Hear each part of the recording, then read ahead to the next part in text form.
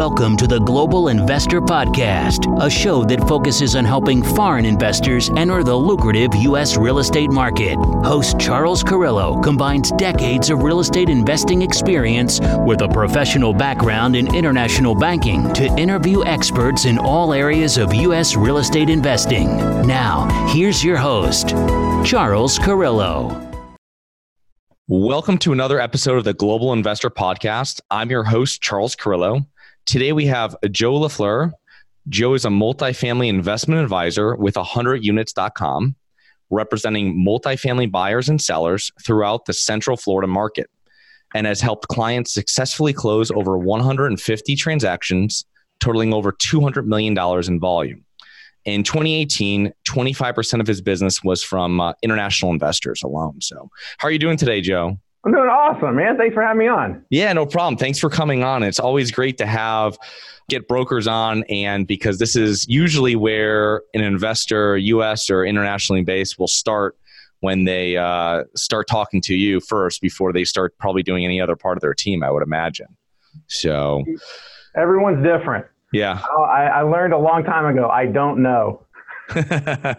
So Joe, give us a little background on yourself before launching your current company, 100 Units. My background, so I've been doing this business for about a decade. I got my start at Marcus & Millichap, learned all the training wheels, got started, got things going, did that for about 6 years, went off on our own at 100units.com in 2015, and we've been doing that ever since. Just to give a little idea, we've closed just over $200 million worth of real estate. We've done over 150 plus transactions. Our wheelhouse is mom and pop apartment owners. So $1 million to $10 million deals, private clients, private owners, and it's all multifamily all the time. That's the only stuff we do. Okay. So that's our entire focus, and all of that is within Central Florida. So plus or minus from coast to coast, and probably from basically Fort Lauderdale up through Flagler. Okay. It's kind of our space. What was your reasoning for for getting into multifamily? Obviously, you were probably doing that at Marcus, but oh, multifamily. That's an awesome question. Okay, so I got started in this business in 2007. It was perfect timing. I was going to be the best office broker of all time. I was going to sell office buildings, and I tried very hard to sell them. And I found out very quickly it was extremely difficult in 2008, 2009, because they were worth about half what the debt was typically. And some wise genius said, Joe, you know what's easier to sell? Apartment buildings, because you might actually sell one. So I listened to them, and they were right. And I've been doing it ever since. Yeah, that definitely, I definitely could see how that could be an asset class that wasn't performing at all in 2007. So yeah. Fortunately, apartment buildings are way easier to understand, way easier to get financed. I don't know, everything about them I'm a big fan of. On top of that, I think the trajectory for multifamily assets is significantly better than any other asset class, maybe with the exception of industrial. You can make some arguments there. But other than that, I see the growth in multifamily assets significantly outpacing every other asset class. So for listeners not familiar with the whole Central Florida and area markets, explain some of what kind of growth are you guys experienced there over the last few years since the Great Recession? It's been tremendous growth since the Great Recession. That was the bottoming of our universe in late 2009, early 2010. To get some statistics on Central Florida, what everyone's going to first think of in Orlando is Disney. We got a tip of the hat to Walt Disney. He put this city on the map in the early 70s, late 70s. In that time frame, he took this city from being basically a lot of orange groves and cow pasture and turned it into a booming metropolis. And if you go through that segment from as far as Central Florida is concerned, that is the major driver, is Walt Disney World and what has become of the theme parks. And this has become a massive tourist mecca. Just to give you an idea, so here in Florida, we've had over 126 million visitors. Of those, 75 million came into Orlando. Wow. Of those 75 million, well, over 6.5 were international investors. So wow. The tourist business drives Central Florida, and it has for the last 40 years. As far as what we're talking about with growth, we've got job growth. Let's see what we got on statistics for job growth. We've got Orlando for the fourth straight year has led the nation with job growth. Rent growth this year, we're also beating the national average. We're going to over 2.5% rent growth. Now that is for all A, B, C, right, across all classes of multifamily deals. And what you'll find, the space that we play in, which is typically C and B class properties, just because of the vintage, we're well outpacing that with north of 5% rent growth in the B and C space. And what the reason for that is on the A class space, there's a tremendous amount of supply being added to that market right now. We've got over 10,000 units coming into delivery in the next year, just to get an idea. Yeah. B and C, you can't build old buildings. It's like trying to build an old car. So in that space, we're able to see very strong rent growth, and it's been very good for all of our investors, just to give some kind of metrics as far as Central Florida. Yeah. With new inventory that comes on, obviously they're going to build it at the B plus or A minus level, A class level around, because that's what's really driving that whole level of it. And you have a lot of institutional players that are getting in there. But what do you see for the future over the next 10 years? Over the next 10 years, it looks like we should continue going in this same direction. If you look, Florida has been a volatile market. It has its ups and downs. But if you look at any trajectory, it is outpacing most markets. And you also have a massive population shift in the United States toward the Sun Belt. So overall, when you look at any kind of demographic or population moving, if you look at the maps, you're going to see significant more influx into Florida than most other states. You've got Arizona and Texas, or would be the other ones. But across the board, you are going to be leading the way in Florida by investing here. You're going to have significant population coming out of the Southeast, in the Rust Belt. There's significant growth coming here. Yeah, that's great. And I saw that you guys are also doing some mobile home parks now too that are coming up. Yeah, we're crossing over, taking full advantage of being in the multifamily space. So that is also workforce housing. And that's an area that has done very well. I also, just because we happen to be in Florida, there is a significant supply of mobile homes. In fact, Polk County, which is one county over from Orange County heading toward Tampa, has the largest mobile home population in any county in the Southeast United States. Oh, really? So we happen to have just a tremendous supply, right here in our hometown. Wow. How does that differ do you have investors that purchase that are pretty experienced in that? I mean, that's a much different, it's a much different animal than just buying an apartment building, I would imagine, when it comes to management and when it comes to, doing your expenses and everything like that. How does that differ? There's two major operational differences. One is the concept of a mobile home, the fact that the tenants own the home typically, and you're responsible for the land and making sure that the tenant maintains their home. That's one of the big differences. The other one is financing. The financing for an apartment building is significantly easier than for a mobile home park. Mobile home park, you're going to be typically using with, small local banks, Center State Bank, ViStar, Pilot. But if you go to Wells Fargo, Bank of America, Chase, they're just going to laugh at you. Whereas any lender anywhere is going to lend on an apartment building and be delighted to do so. Yeah. It's definitely you can definitely get gold standard loans when it comes to multifamily, especially over that $1 million loan mark. So for investors that you work with normally, what do you see? I mean, I like to always know, what do you see for investors that you see that fails when people come to you, they've done something, or what are the common reasons you see that people fail with multifamily? Failure would be losing money on a deal. And typically when you see in that space, in the multifamily space over the last 10 years, it's been so good. It would take tremendous amount of effort to snatch defeat from the jaws of victory, because you have so many headwinds or so many tailwinds that are pushing you in the right direction, that unless you go into an asset and just significantly over improve it, just overspend on capital improvements, it's pretty hard not to have a return on investment. There has been a few times when I have seen people fail, and I would put this: number one, not understanding what they're purchasing. So it's easy to look at a property and look at it on an Excel spreadsheet and think, oh, it has numbers. And look, I put the interest here, the rent here, the expenses there. A property is a living, breathing animal on its own. It is a business. It is an operating business, and it needs to be operated that way.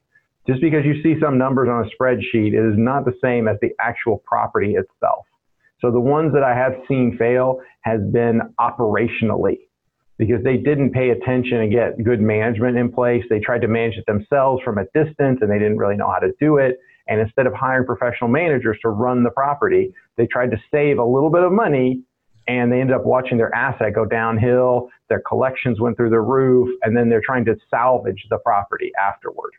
So I would definitely say the number one gotcha or number one area where people fail is to forget that a multifamily property is a living, breathing organism. It is a business unto itself and needs to be operated like a business. Yeah. The management can definitely make or break any type of, especially multifamily investment. So it's, What do you see now on the other foot as a common theme with people that make money all the time? Your investors that come back to you maybe multiple times and consistently make money. The other side of that coin. They know exactly what they're doing. On an operational basis, exactly. Yeah, it's because you compare multifamily assets to other ones, office buildings, retail, industrial, single tenant net lease deals.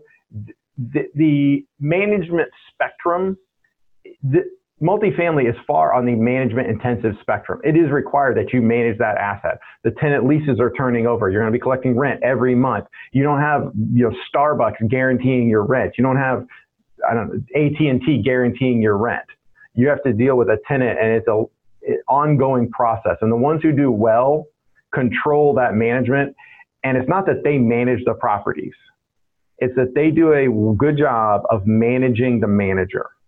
So every month they're going over all the collection reports. They're going over all the expense reports. They're looking at the manager and making sure the manager who's managing the property is doing what they're supposed to be doing. They don't come in 6 months later and just say, oh, what happened to my property? They're there every month checking to make sure the manager is doing what they're supposed to be doing and is delivering on the plan that they put in place together. And what about when someone's looking at pinpointing a market, a county, even a city, a neighborhood of where they want to invest? What should be one of the main things or some of the main things they should look for when they're figuring out exactly where they're going to target looking for properties, multifamily? That is like asking, is Mona Lisa the most beautiful painting? Everybody's got their own opinion, and it is 100% subjective. Yeah. It all depends on what they're looking to accomplish. One of the keys I would say is to make sure you're clear on what you want to accomplish. Because if you're going into, if you only want to buy properties in A-class locations and you're perfectly acceptable with a very low and very conservative return, but your risk is also very low, well, that may suit your objectives very well. On the other end of the spectrum, you may want someone who wants to go into a D or C class area, renovate the property, do a ton of work, but they are going into a higher crime area. They're going into a lower income area where they're going to have to put more effort and more management into the property, and the operations is going to reflect that. And on the other side, their return is going to reflect that. Right. So it really depends on the objectives of the owner and what that investor wants to do. I would say being cognizant of where you are on that spectrum is very important. Yeah. The last thing you want to do is go in with a mindset that you're going to get a high return like what you've seen in C-class areas and buy an A-class property. It's just a waste of everyone's time, and it has complete just waste of everyone's time because your expectations are just outside of reality. Right. Yeah, of course. Going from that of a waste of everybody's time, what do you see as sometimes a regret or dislike you have from dealing with buyers or sellers, something that they do consistently that you're just like, I don't want to deal with this guy again. I'm not returning his emails. I'm not taking this guy's property. I'm not going to list it. I'll give you two examples. So number one, I'll say you have one of the most precious resource. The only thing you have is your time. And when people waste your time, that is the worst thing they can do. I mean, they can steal money. I can go make more money. I can't go make more time. There's nothing I can do to replace time that I've wasted on something. So absolutely wasting time is number one on my list of things to that I can't stand when people do. Now, barring that, I would say there's always another deal. And when something comes along, sometimes it just makes sense to work together. And it's just important to know who you're going to work with. Yeah. Interesting. So the theme of the podcast is, as you know, international investors, and you've worked with 1 out of 4, roughly, of the investors you've worked with currently are international. Yeah. Now, what do they see? I mean, obviously, everybody has their own investment criteria when they come into a deal of what they're looking for. But what commonly are they looking to do per se, and like what countries are they usually coming from that you're working with mainly? Canada is number 1, Israel number 2, South America, between Brazil, Colombia, South America will be the second one. It's interesting because I really thought we would have to do a lot more business with the UK, but that has been a lower percentage of our business than between Canada and Israel. Those have been the strongest countries that we've dealt with.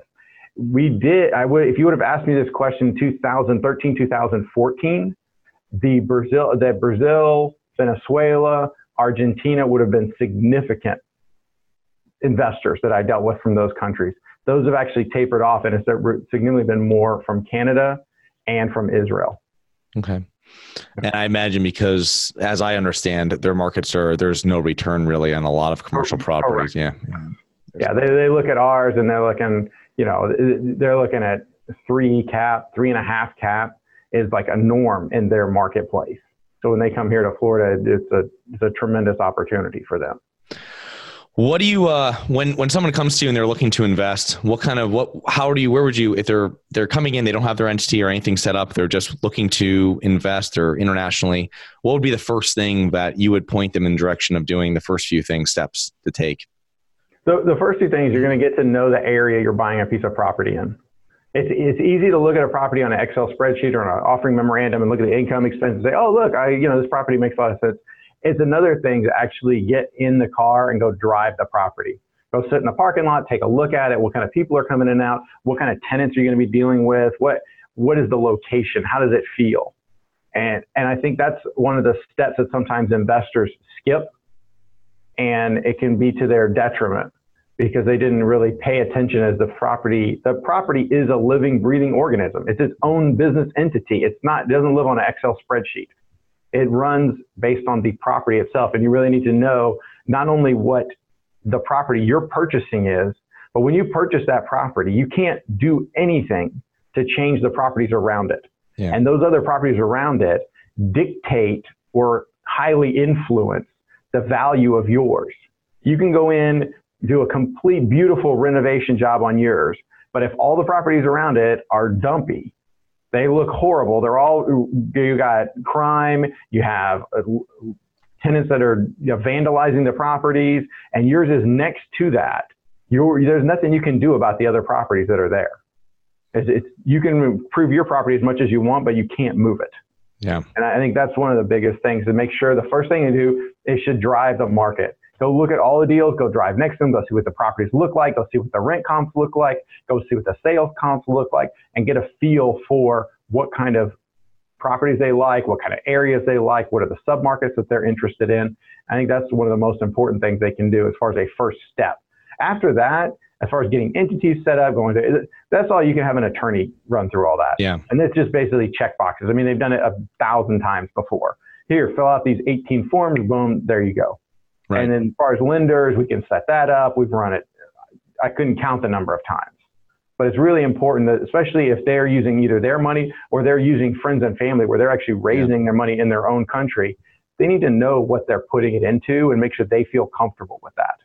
Yeah. Not just the markets. They have to get down and see, like, even street by street, because so many different neighborhoods and markets and cities. There's a place you don't want to live, and there's a place you can't afford to live, kind of a thing. You know what I mean? Very close to each other. Yes. Especially in parts of Florida. That's for sure. So that's definitely driving the markets and doing it. But so what do you suggest for any websites or books and investors? I'll put all these links in the bottom of it, but do you suggest any websites or books to any new investors or anybody that's interested in getting into multifamily? I would say the first place to go is we start looking at deals on LoopNet. Mm-hmm. So LoopNet.com, I would say start looking at deals that make sense for you. You can check our website out. We've got tons of resources, actually interviews with property managers, attorneys, insurance brokers, lenders, so you can get an opinion on those. A lot of the podcasts I listen to, so Cash Flow Real Estate by Kevin Buck is really good. Listen to Wheelbarrow podcast, the Wheelbarrow with Jake and Gino. They do a great job. Hunter Thompson, if you're into syndicated deals, I think that's a really good resource. Self-storage. He's a self-storage guy too, isn't he? Yeah. And I'm trying to think as far as books. One of my personal favorites is The Real Estate Game, which was written by a PhD. I can't remember his name at this moment. It really talks about the concept of real estate. After that, I would look at several books by Craig Hall, he's been in the real estate game doing apartment buildings since, let's say, like the late 60s. Wow. So he's seen it for decades. And he wrote Timing the Real Estate Market, which was really good. The Art of the Turnaround, which was really good. Both those books were excellent. And they're one of those books that it's not just something flashy today. He wrote those books 40 years ago. Right. And when you look at something that stood the test of time and it still works, the same formula, when you look at it, it's like people are still executing on this formula and being successful at it. Yeah. Yeah, it's those are the people you want to learn from, that have a track record, that have been through many ups and many downs. Because there's a lot of people buying right now and even using other people's money to buy now that weren't investing in multifamily in 07, 08 and don't know what a recession is and how rents are, you know what I mean? And it's it's very risky dealing with someone that hasn't been through the whole market cycle. So I think that's one of the things, if you look, Warren Buffett and Charlie Munger, if you read any of theirs, they always talk about a margin of safety. And I think that typically, or at least the deals that I've seen here, when you look at multifamily assets, you have the margin of safety because people always need a place to live. Mm-hmm. They can always drop down and go down from the $3,000 a month unit. They can drop down to that $2,500 a month unit, but they're not going to go to zero and live under a bridge. They always need a place to live. You can downsize, but you're always going to need a place to live. And the multifamily assets that we sell are the B and C class apartments. They're on the lower rung of that scale. So when people are starting to downsize, our assets actually do better. Yeah, because they are the lower income, and people are going to live somewhere under all circumstances. It's the workforce housing, and those jobs really, I was talking to someone earlier today, and you might, during a recession, somebody might get clipped on a job, get laid off on $80,000 a year, but somebody is not going to get laid off probably with a $38,000 a year that's in workforce housing for a company that's, you're not going to get rid of your janitor or get rid of this, or, you know what I mean? So, and also you can always go down. I think one of the big things is building the value into the property and not overbuilding, obviously, or we're just in a whole different problem altogether. But if you can limit your downside by adding value, kind of getting those rents up, and then there'll be some more flexibility but if you have if you have the reserves and you have long-term fixed debt, I think you can really eliminate most issues that are happening with any property purchase. The debt issue you just talked about is incredibly important. In this space, I was in the space, watched a lot of buildings get foreclosed on 2010, 2011, 2012. Those buildings, without exception, would have survived. The owners wouldn't have made any money. They would have lived incredibly lean, but they could have survived if they didn't have a balloon on their mortgage come due. If the balloon didn't come due, every single one of them, without exception, would have survived the downturn in the market. It was only when their balloon payment came due and they couldn't refinance, that's when they got caught as far as multifamily, because you could always drop the rents. You can offer some incentives. They were making no money running those properties. But every single one of them would have survived if their balloon hadn't come due. So what you were just talking about, having long-term debt, which is readily available now, the people who are taking advantage, to me, are taking a tremendous risk if they're taking 3-5-year debt when 10 years, 15 years is readily available. Yeah, especially if they're buying with a loan amount, $1 million or over, where they can get Fannie or Freddie, and then they can really they can go as much as 30, 30 years fully amortizing. So, but, well, Joe, give us a little information and how people can learn more about 100units.com and yourself. What do you think the website is? I had a really smart individual, Mark Thompson. If you ever want to check him out, he's at groceryanchor.com. He said, Joe, make sure your company name is the .com. That way it's very easy for everyone to remember it. The other thing is, I want to make sure it's so easy to be able to say an email address, because you're talking on the phone and someone tells you their email address and they got 87 characters. You're trying to spell it. You're like, I don't know how to spell supercalifragilisticexpialidocious. It's too complicated. Whereas 100units.com, 100, UNITS, everyone knows that. And especially with Joe, it makes my life super easy. So that's where you can find all our info right there. Okay, perfect. Yeah. So Joe at 100units.com. And then do you have any other information? Exactly. Don't forget .com. I screwed up your whole marketing Forget plan. That guy .net. You don't want to talk to him. I mean, I've been on there before. They can just sign up right for your newsletter. They obviously can email you. Everything's on there. So there's no, that's great. Yeah. Okay. All our deal, we put full focus on getting deals done. The first thing you're going to see is our active deals. So if you got guys looking for property, boom, right there, active deals. If they want to see sample offering memorandums, they want to be able to access the information on each property, is readily available right there on every single property. And they'll have, in every package, they're going to see comparable sales. So you'll be able to see a breakdown of the rents, the income, the expenses. You'll be able to see a breakdown of other properties that sold in that market. That way, when you start your research, that's a huge, huge advantage you're going to have over most investors. Yeah. I really think that your website has more information than going on LoopNet for some of the deals. I mean, because LoopNet, sometimes they have all the information, then they have nothing. But your deals on your website are actually really spelt out, and they're actually pretty accurate numbers when you look at it. And you're like, because LoopNet stuff you look at and you're like, this is completely crazy. I don't know who drew up these expense ratios, but it's like, you know what I mean?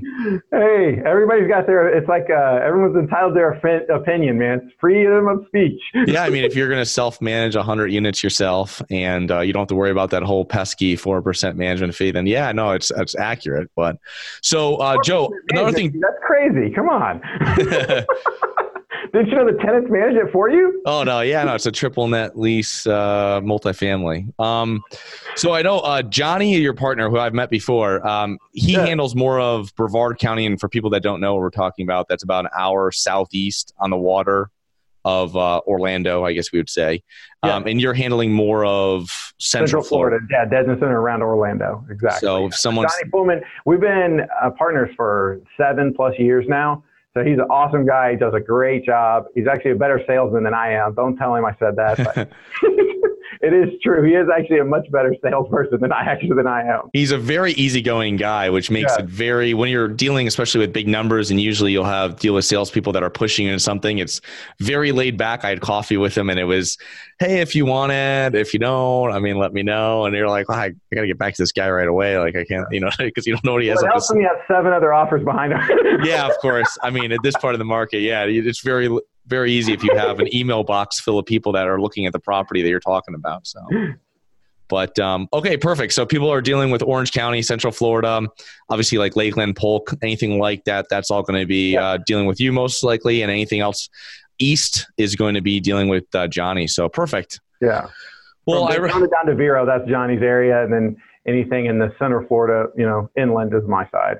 And that's kind of how it's kind of weird that that's just dividing up over history. That's just what ended up happening. Okay. All right. Perfect. Well, just so people know who they're contacting. So what I'll do is I'll put all this information into the notes section of both the podcast and YouTube. And then, I really appreciate it. Thank you very much for being on the podcast today, and have a good rest of your week. Awesome. You too. Thanks for having us on. I really appreciate it. Thank you. Thank you for listening to the Global Investor Podcast.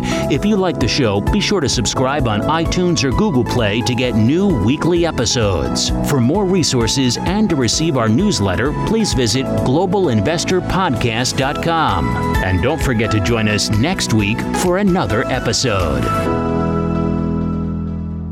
Nothing in this episode should be considered specific, personal, or professional advice. Any investment opportunities mentioned on this podcast are limited to accredited investors. Any investments will only be made with proper disclosure, subscription documentation, and are subject to all applicable laws. Please consult an appropriate tax, legal, real estate, financial, or business professional for individualized advice. Opinions of guests are their own. Information is not guaranteed.